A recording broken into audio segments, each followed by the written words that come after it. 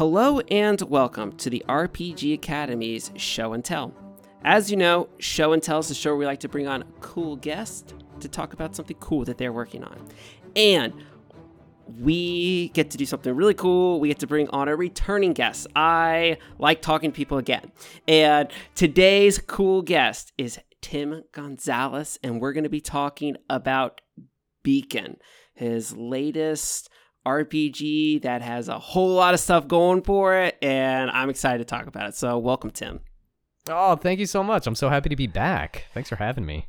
Yeah, so it's been so for those who don't remember, we had you on for it was Ancestry Awakened, right? Yes, and I think that was early 2020. Yeah, so that was it was a book of ancestries you did. You had some I think the most memorable one that you had in there was it was like some sort of like slime ancestry, right? Yeah, it's straight up there was a ooze ancestry, and it was great. It was even on the cover. I loved that one. It stuck with me. Okay. So that's cool. But you have kind of been doing a whole lot of stuff since we last talked. All right. And you've kind of shifted a little bit. That was a 5th edition supplement. And now we're doing something different. All right. We're talking about Beacon. So I guess since then to now, what have you been up to since the last time we talked? Oh, just trying to survive, yada yada. I got pets now. I have 2 cute little rabbits. I'm very excited about that. That's different. I had rabbits growing up, and I've been dying to get rabbits as a pet as well, like as an adult. And okay, other things I did. I also bought a house since we last talked. With that happening, it's like, all right, we're finally at a position where we're allowed to have pets now. So kind of as soon as we could, went out and finally got ourselves little rabbits. So I feel like writers need to have like a unique pet. I think of like everybody talks about maybe like having like a rat or a cat, but a rabbit though. Oh, they're the best pets. Okay. I'm a little biased, but they are perfect pets. They don't require a ton of you don't have to take them on walks. You can litter train them. They are quiet. And they're small, they're small, and depending on the personality, you can hold them and pet them, and they're just so cute. Nice. Okay, well, all right. So lots of stuff. So you've got the big stuff in your life going on. You got rabbits, you got a house. So that means that you got time to work on a big new game, right? Yes, yep. Because this is, you sent me the play test to kind of look through, and previously you had done, it was a supplement, all right, and I know you've done some other games too, but this is a full game. This is a lot. Yeah, I think current version is just at 400 pages. It's a big one. It's a big game. So I guess before we get ramble too much, what is I've seen some really cool art on Twitter and everything, so it's just kind of like, it's very evocative, but tell us, audio form, what is the elevator pitch for Beacon? All right, so Beacon is a high fantasy tabletop role-playing game inspired by Lancer, D&D 4e, and with the thematic influences of Final Fantasy throughout it. Okay, so I want to talk about the Lancer and the 4e piece later, but all right, so inspired thematically by Final Fantasy. Mm-hmm. Why Final Fantasy? All right, so the reason specifically for Final Fantasy is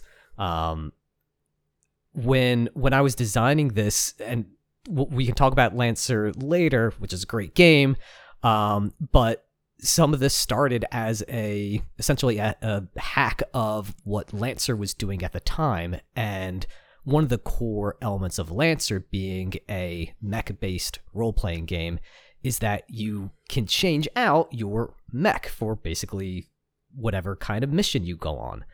And when I wanted to do something like that for a fantasy type of setting, I was thinking about what works well for that. And something like traditional D&D, it doesn't really fit the theme of that, like the idea of the hero like changing their class often or changing their approach to combat very often.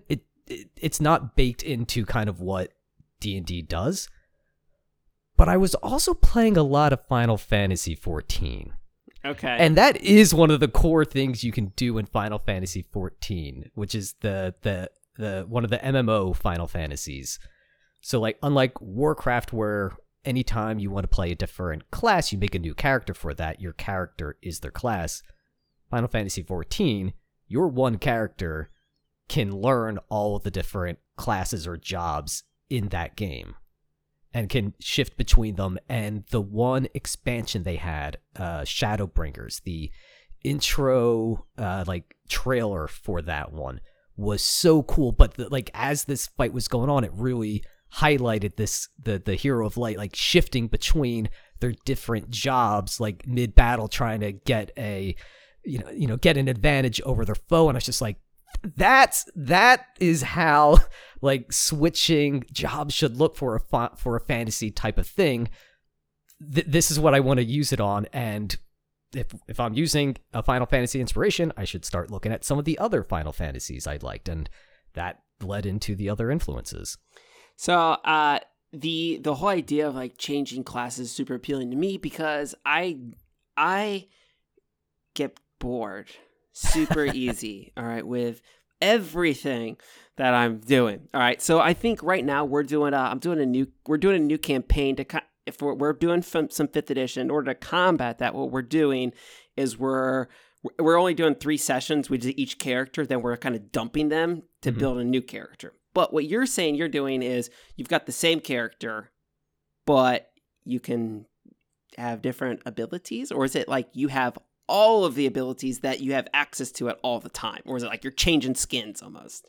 So the way it would work is as you level up, you get more classes, you unlock access to more things. But whenever you go into a quest, it's a more combats are more regimented. They're like, it's trying to play it as an actual game. And that's because like combat and narrative are separate modes of play in this game. But yeah, like when you go on a quest, out of everything you have unlocked, you would pick what you would bring on that specific quest. And the different like if you equip the arsenal job, for example, that'll tell you like, all right, you can bring like 3 types of weapons, or you can bring these type of support items, or you have access to this amount of memory for skills. And you would every different quest you go on could be different, and you could swap out based on what a specific quest might entail. Like if we're going to rescue someone, like we're going on a rescue mission, maybe we should focus on our mobility stuff. And you maybe, depending on your level, you have a different job that's faster, or you have different techniques that maybe they're a little faster. Maybe I shouldn't play like the slowest job in the game, Gravewalker, for this. And that's encouraged, and it's a core part of the game.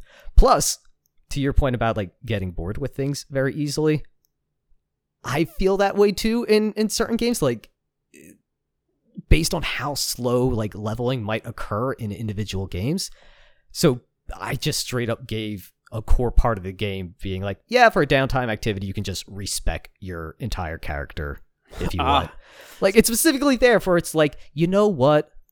I feel like I've done everything I want to do with this job, but I like the character. Now you don't have to worry about like, I've got to retire this character and bring in a new one. It's like, no, here, just play with something else. It's just like you can do in 14.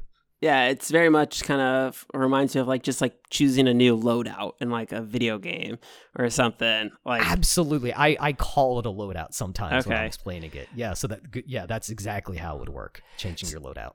So I know a lot of people really enjoy Final Fantasy for just the world building and the kind of the unique take on high fantasy, but I know that there are a lot of different flavors of Final Fantasy. So as far as like the world building in like the theme of your game itself, can you tell us a little bit about the world of Beacon, and then also what elements of like what Final Fantasy like elements are you pulling into the world of Beacon? Give us the world building here. Yeah, so that's an important part. There are so many Final Fantasy games. I haven't played them all, but my favorites are Final Fantasy X and Final Fantasy XIV. I've played a couple other ones, but like those are the ones I like the most and the ones that have the most influence on the game. So the setting of Beacon, it doesn't have a defined setting, but it has a framework for it. Because I came at this with the approach of a lot of people like creating their own settings. And I know I want this to be able to tell Final Fantasy-esque stories, so I put together kind of a framework for making sure you can design settings like that. And I have as a core part of the game that you and the players are all designing your setting together. And I have a few different prompts that you would go through. I also have like a random setting generator. I call them reflections in this. But the core concept is there's the source. And you can think of the source is the game is the source. It's the point of like infinite potential and stories and everything. Think of it as a giant crystal, because crystals are important in Final Fantasy. And anytime you look at the source, you're always looking at it through a different facet of this crystal, a different reflection. And there's common themes that exist in the source, but every time you look at it, every setting you play in, have them arranged in a different way, or they look differently. So the common themes are the fact that your characters are beacons, your characters that inspire others or others look up to, whether that means your heroes, anti-heroes, villains. People are drawn to you and people look up to you one way or another. There are, what is the role of crystals? Because it's a Final Fantasy game. Crystals have to be important in some way. Yeah, are crystals magical ammunition? Are crystals a form of currency? Just what are they? And then what is the Scourge? And this is coming from my Final Fantasy X game, but the idea of that there is a recurring threat, not necessarily a villain, but there is a recurring threat that the beacons have to deal with, whether they want to or not. And the idea of it being recurring leads you to depending on the setting, this is something that has happened before, it's going to happen again. I sometimes think of it as like there's two ways of handling something like that. There's how do we stop something like that, a recurring threat, and how do we end a recurring threat? And those are two different paths. Gotcha. So I love games where I can world build with my players. I feel like we all get a little bit more. It's a different type of, I don't know, it lends itself to, I mean, we talk about role-playing games as being collaborative storytelling, but are they really if you're not like really doing that together? So exactly. I think it's pretty cool. I feel that same way. Like I've created my own settings, just by myself, and I know a lot of people do that because it's so much fun to create your own setting. And if you're the person running a game, you like, great, I want to share this with you. I want to show you this cool thing I made. But after playing like games like Microscope and was it like Kingdom Builder? There was like a smaller scale version of something like Microscope as well. But building settings together, I ended up having more fun either as a player or as a GM in those, because your players have such cool ideas. They're contributing ideas to what the world would be, what the setting would be. And they're also more invested because they created parts of it, and they also now know things about it. Because then you have the common problem of like, I wrote a huge backstory for my world. Yeah. Here players read this mini novel, and it's like, that's great, but that's homework at this point. We're not saying it's not good, but you've given me homework. Yeah, they don't have that same connection to it. Like if they help you build, they are invested in keeping this world going. So, agree. So speaking of creating then, all right, I want to diverge a little bit. So you went from doing, you were doing some different, resource books, some expansions, some supplements. So, but then you kind of shifted over to Beacon and some of your own stuff. How did that look? And so like, how did Beacon become a reality? So why make Beacon? What was the inspiration there? The Lancer role-playing game is a fantastic role-playing game, and I recommend everyone read it. Okay.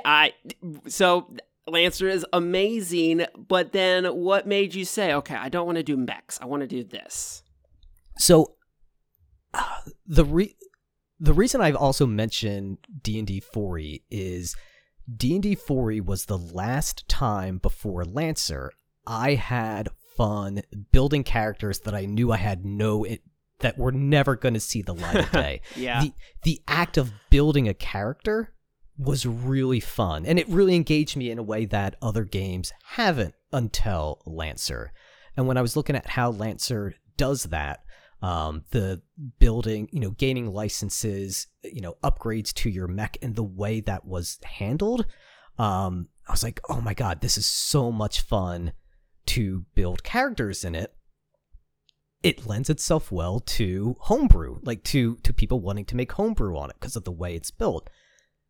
And then the more I started looking at, your own little homebrew in that, I started looking at the system and like, oh man, but what would this look like for a fantasy setting? Like how much of a D&D 4e influence, or like the feel of those D&D 4e classes, like how well could I replicate them here? And then that just continued to develop and spin off into like, oh, I guess I'm making my own game here, huh?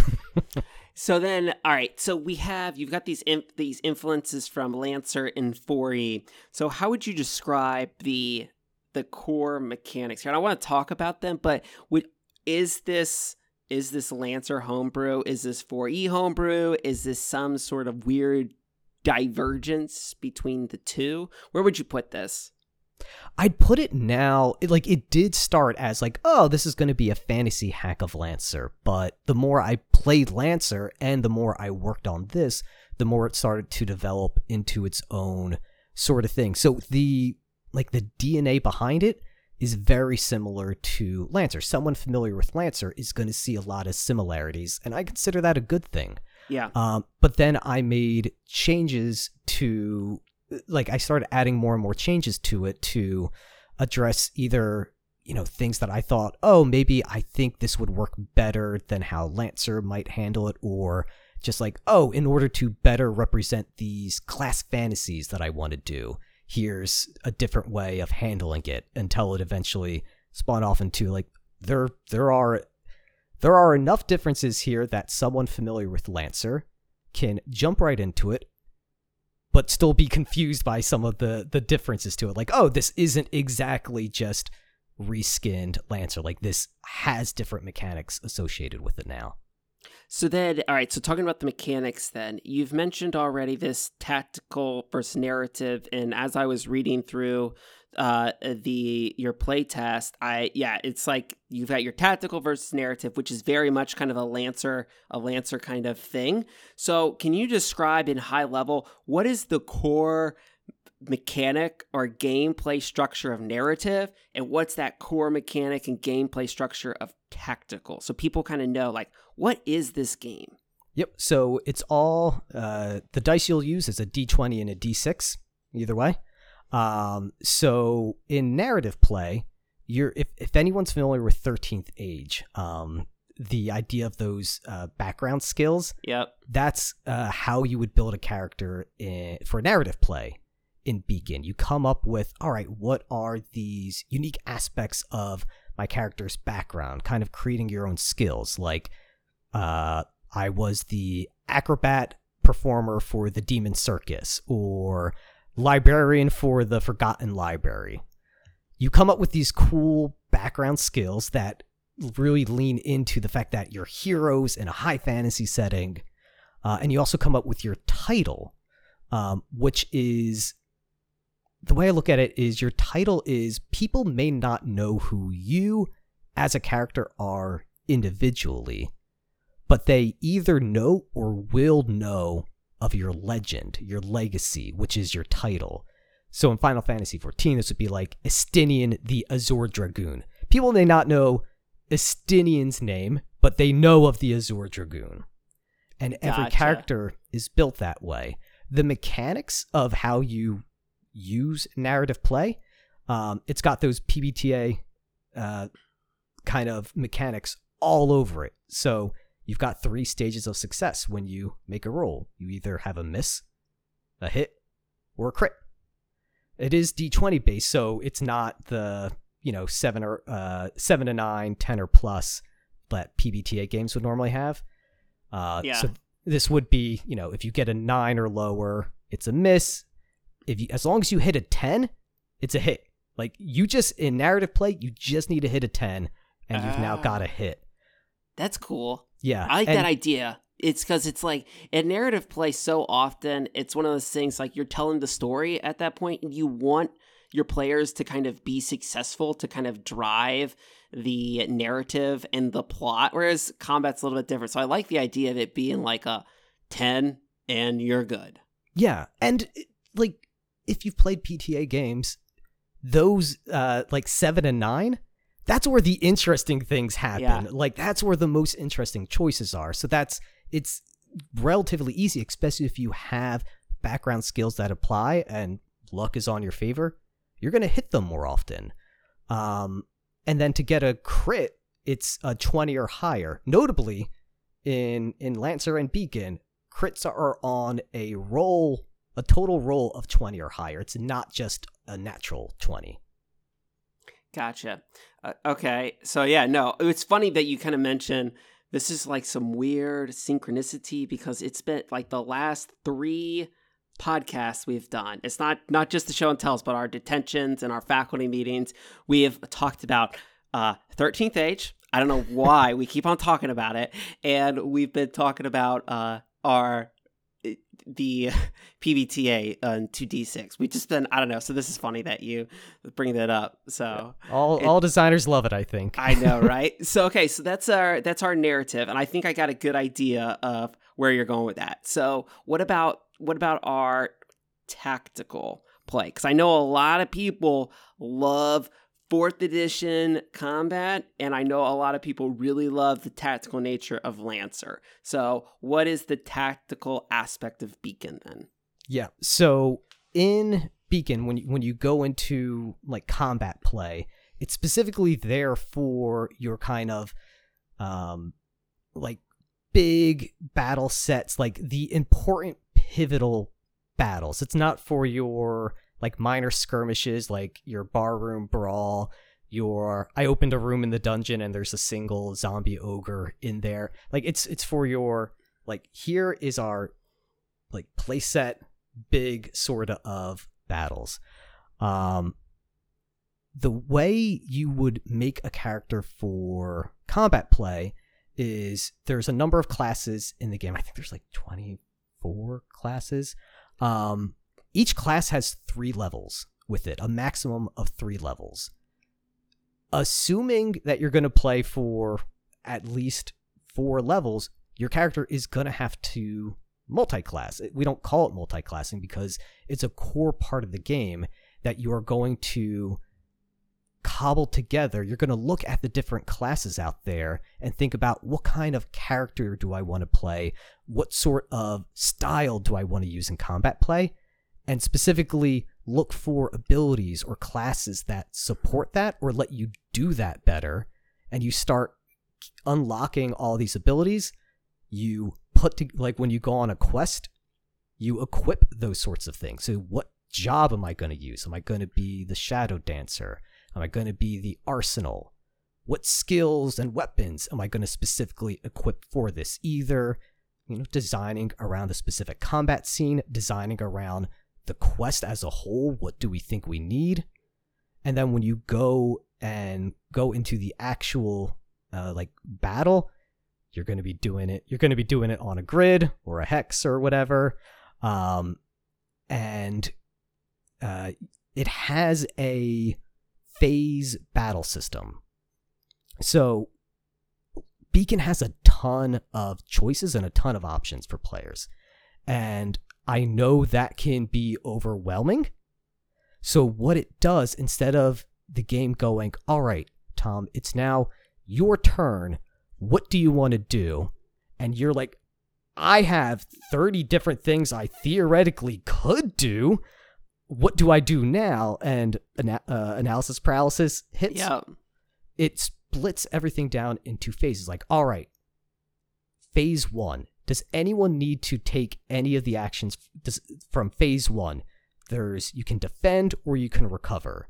Does anyone need to defend or recover? You do? Great, you're taking your turn now. You now know your action is going to be defend or recover. And then your turn's over. If no one else is going in that phase, now we go on to the next phase. Does anyone need to channel a big ability that's going to leave you vulnerable until a later phase when you get to release it? Okay. No one has a channel ability? All right, we're going to move on to the next one. So it splits it up into smaller chunks of time, smaller decision points for people to think of instead of spotlight's on you. What you going to do? Oh, that's cool. I like that. I don't know. There's just some, so when I think of like a Final Fantasy game, I think of like a turn-based JRPG.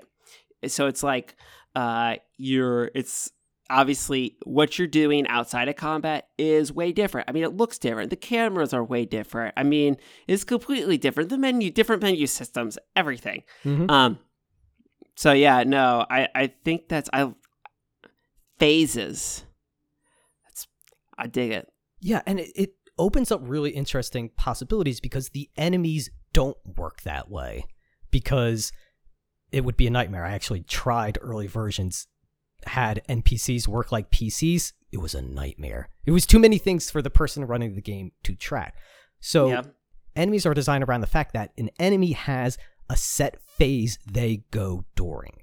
And it's public knowledge. A lot of the game is public knowledge of like what enemies are doing so that you can plan around it, make better decisions. But you know, all right, the Protector NPC, they're going during phase 1.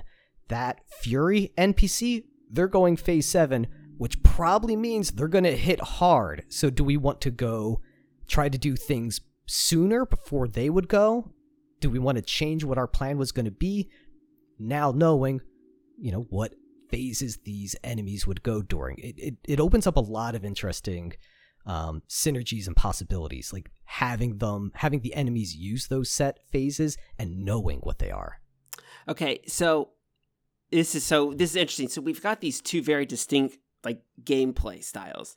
So what sort of feeling are you trying to evoke at the table? Like if you were to sit down and play a game of Beacon, what would that look like? So for example, you think about playing a game of, I think the easiest example is people think about like a game of D&D. All right, you'll have like a social interaction, you'll have maybe a combat, a goofy scene, all these different things. So, but like you sit down and play Beacon. What's that look like? So you're going to, through the process of like creating your characters, you're going to figure out already how they operate, how they connect with each other, because that's just more fun that way. Your characters are going to get a quest at some point. One way or another, they're going to be given a quest or want to go on a quest themselves.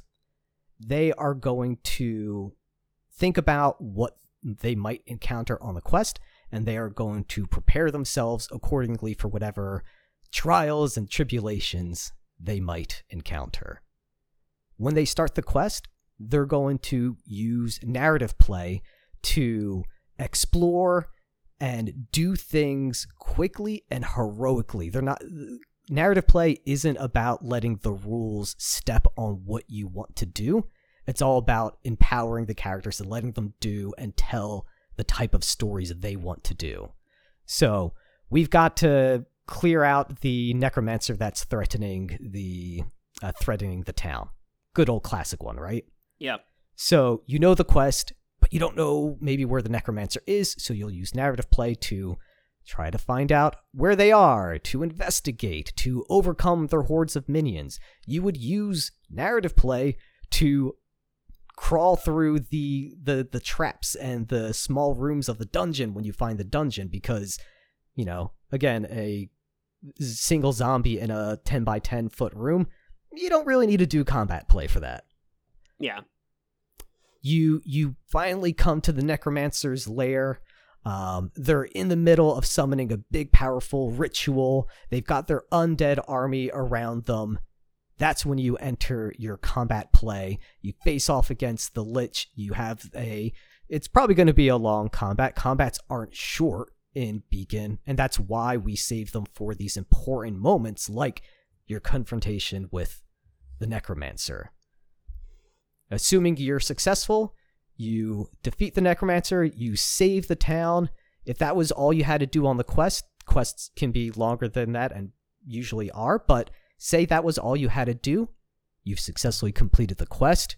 Good job, heroes. You gain another level, because you gain a level when you complete a quest. There's no EXP tracking. It's just every quest you complete, regardless of whether it was a success or failure, congratulations, you get another level. And the thing I added that I like, that I just think is fun, you get a loot crate.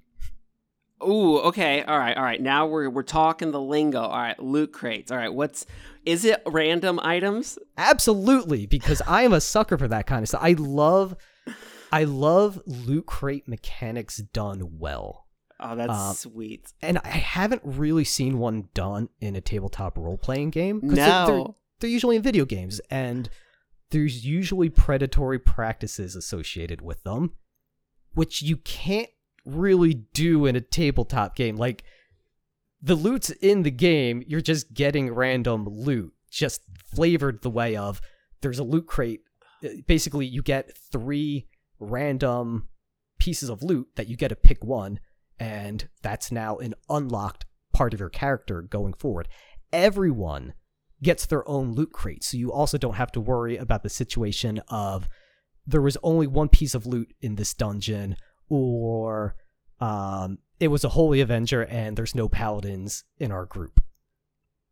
Nice. Like, everyone's getting a piece of loot. It's random. It's not necessary. Like, your characters operate perfectly fine without them. They're just meant to be fun little options that you can use in combat play.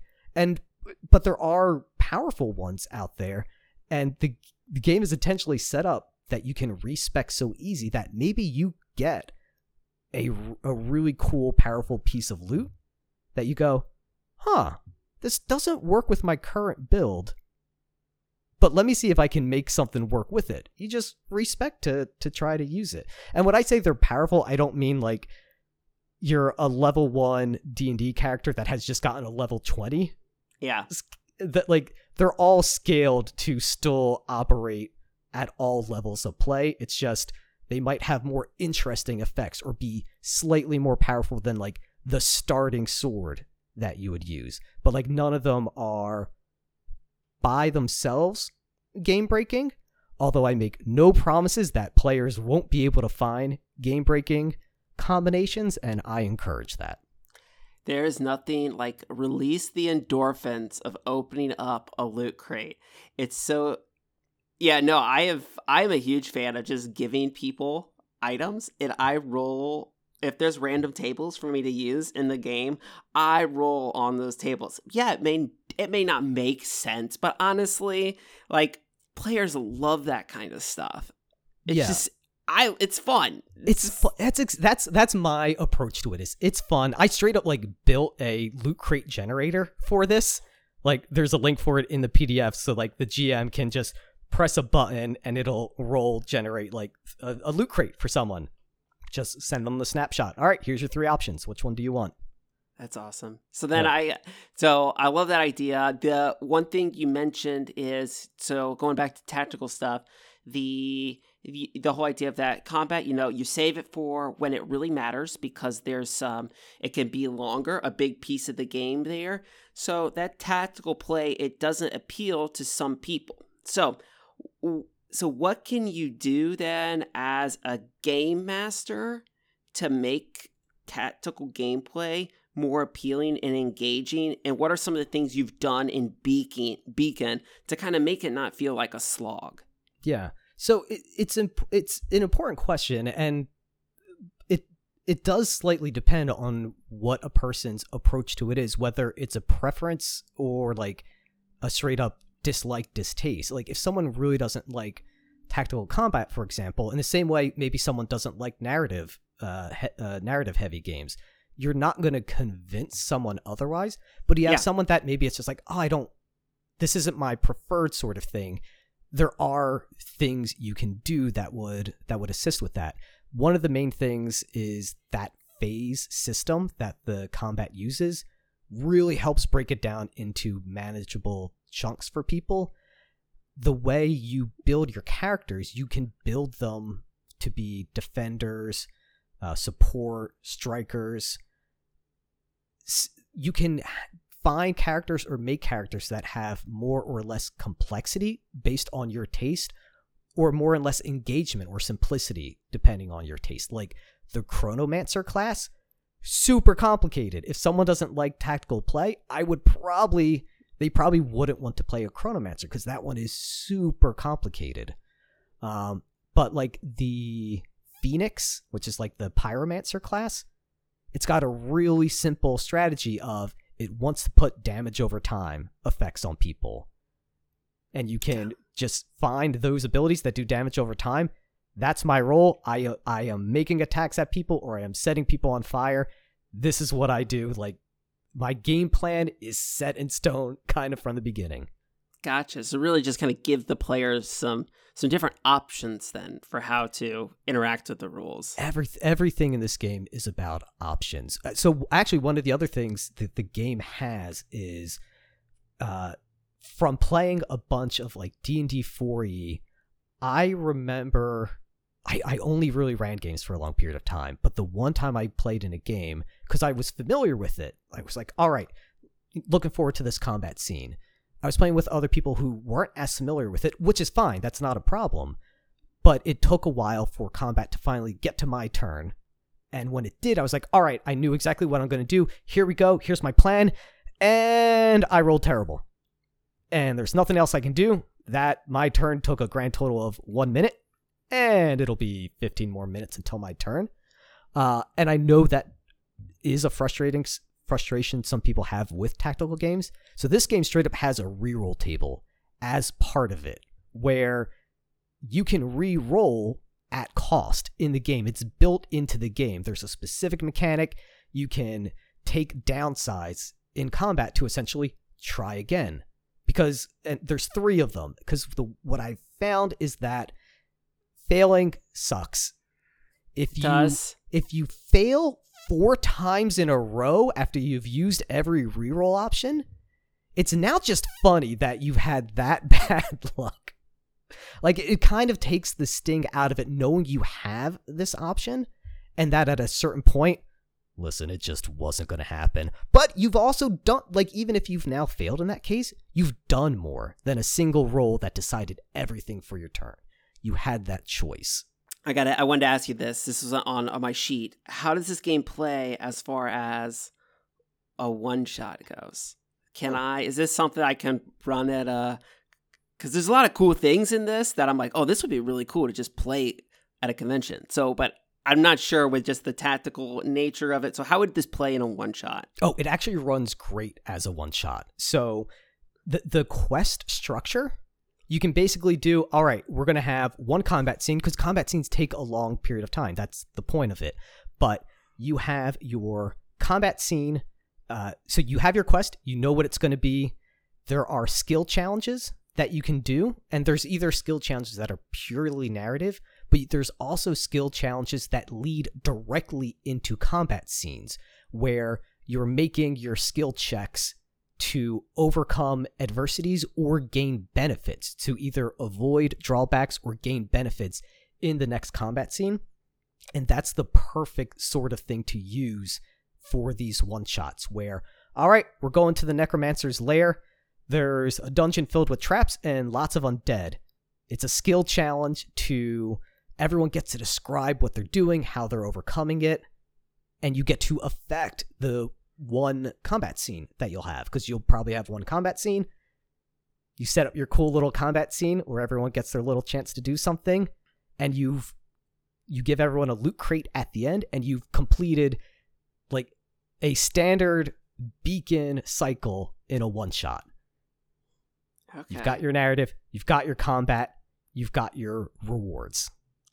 Okay, so then as one of the things that I wanted to ask you, is this something, will you have like, this may be getting way into the weeds. All right, so if you don't, this is just me asking this because I just really want to run this at a convention. All right, so do you have like, how's it go for like pre-generated characters? Because character loadout, that's so important to that.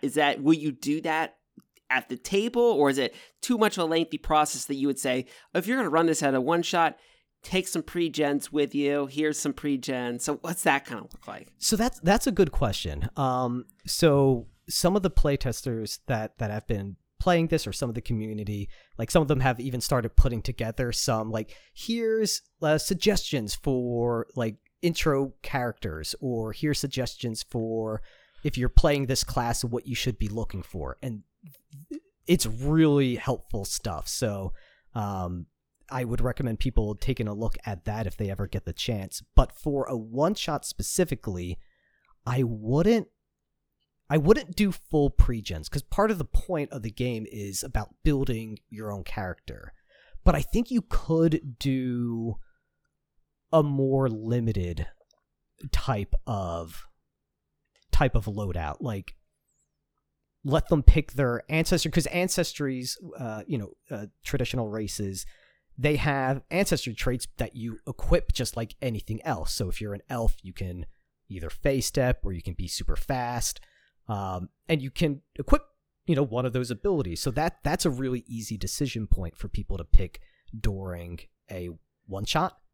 Like maybe, all right, here's the jobs, but here are your, pick your ancestry. There's also standard weapons and standard techniques and equipment in addition to the ones you unlock. So I think you could probably set it up so that if you're doing level 1 characters, you pre-equip for each character whatever they would get through their class. So if they got a weapon and a technique from their class, equip that automatically for them, but let them choose what other things to fill in from the options that are available to them. Yeah. Give them some options. Exactly. Okay. You want to make sure, in a game like Beacon, you want to make sure that they are choosing things for themselves. But if you're doing like a one-shot, you don't want to you don't want to spend all 4 hours doing character creation, because they could. Gotcha. So then, all right. So lots of cool stuff with this game, but let's talk now about how this game is going to come to be. All right. So tell us a little bit how you plan on publishing this game. Where are you at in that process, and your Kickstarter? Yes. So Beacon is going to Kickstarter on September 13th. There's a pre-launch page that you can already check out. You can go to bit.ly/BeaconRPG to go ahead and check it out. The game is... It's going to Kickstarter because it needs funds for editing and layout and additional art. But the core part of the game is basically already written, and it's been in public playtest for quite a while. So I just released the version 1.11. Everything in the book so far is in there. People can go and check it out and play with it now already. The Kickstarter is to make it like a polished product, but the goal is to still have like the player part free for anyone that wants to access it. And basically, if people want to pay for it, you'll just be paying for like the GMing required section. So if you have one person that wants to run Beacon for you, you as the player aren't going to have to pay for anything additional if you just want to participate in the game as a player, it's all going to be there for you. Nice. So are you then planning on, are you going to do a PDF? Is this like you're going to get or are we going to do like a full book launch? Good question. Yeah. There's definitely going to be a PDF. There is going to be a physical book option. I am still figuring out what that is going to end up being. And it's going to be an option for people. So if people only want the PDF, that's going to be available. I'm torn between two things, which is the fact that I want to make a nice physical book for people. But this would also be my first time doing like physical things myself. And prices for that kind of stuff is bonkers right now. Yeah. So I'm kind of stuck in the point where I'm likely gonna have a physical component to it, but it's not gonna be cheap, and there's probably nothing I can do about that because it's gonna be I'm a small time creator. I don't have the ability to do the bulk printing or anything. Yeah, no, that makes total sense. And also, listeners, I will point out we are recording this several weeks before Tim goes to Kickstarter. So I know from talking to so many people who've put stuff on Kickstarter and other designers is that a lot of stuff can change in a week's time. So. Yeah, and I've seen a lot of those things change, and I've heard the positive and negative stories of that, so keeping all options open. So I will say this, listeners, I have looked at this book, and Tim, I'm going to give you some props here, because one of the things that I complain about so much in books is not being able to, I process information differently. It's really hard for me to do so when I'm reading, and I don't know why. How you laid out the intro to this book, I was able to just lots of bullet points there, and I was able to like absorb the information and know what I was looking at, which was awesome. So why, thank you. I think you and me might digest information in a similar way, which is probably why it works out that well.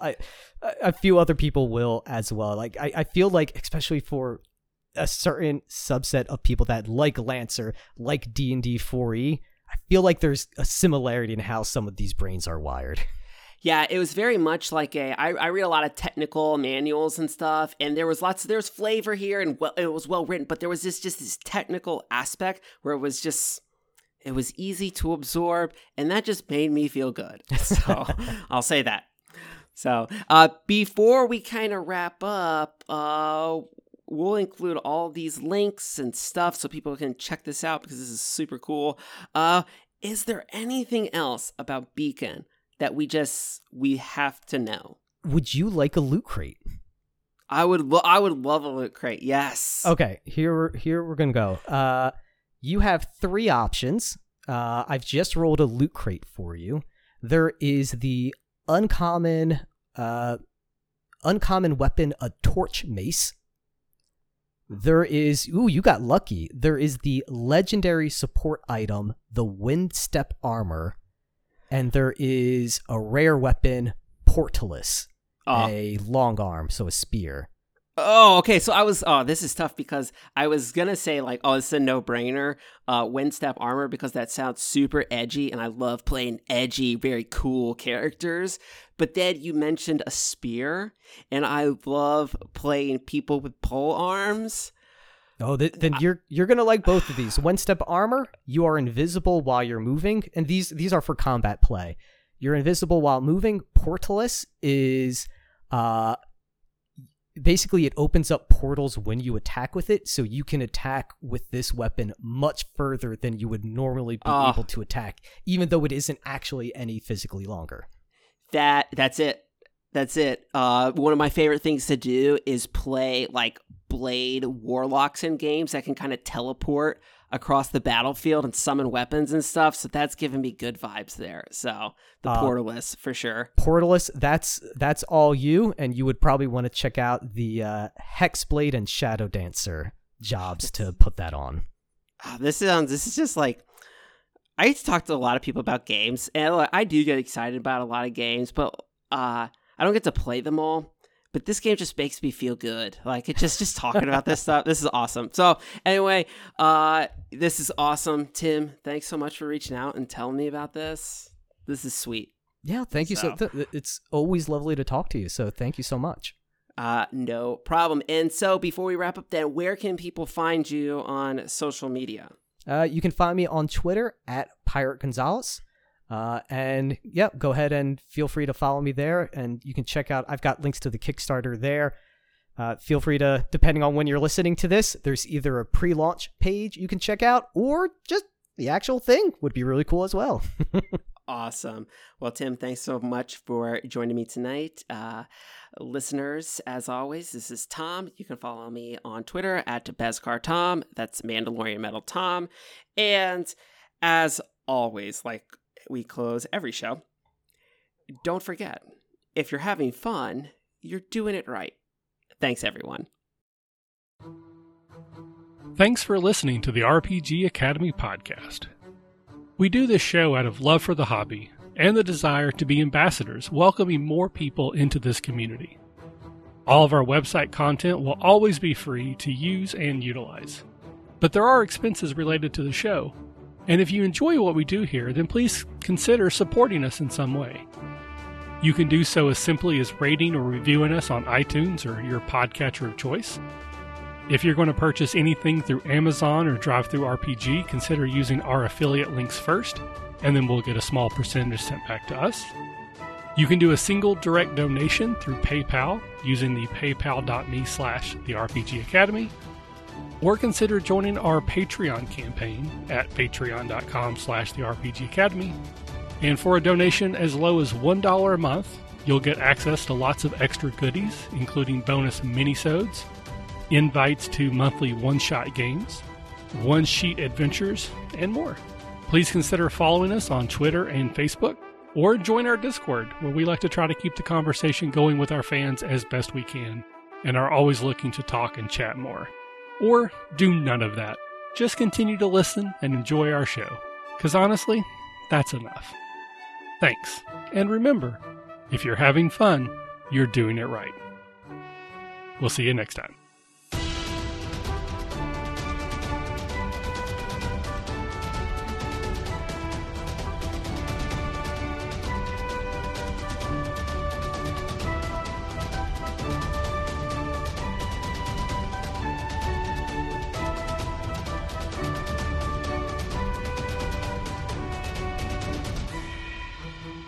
The music used for our intro and outro is Fly a Kite by Spectacular Sound Productions, used under the Creative Commons Attribution Share-alike license.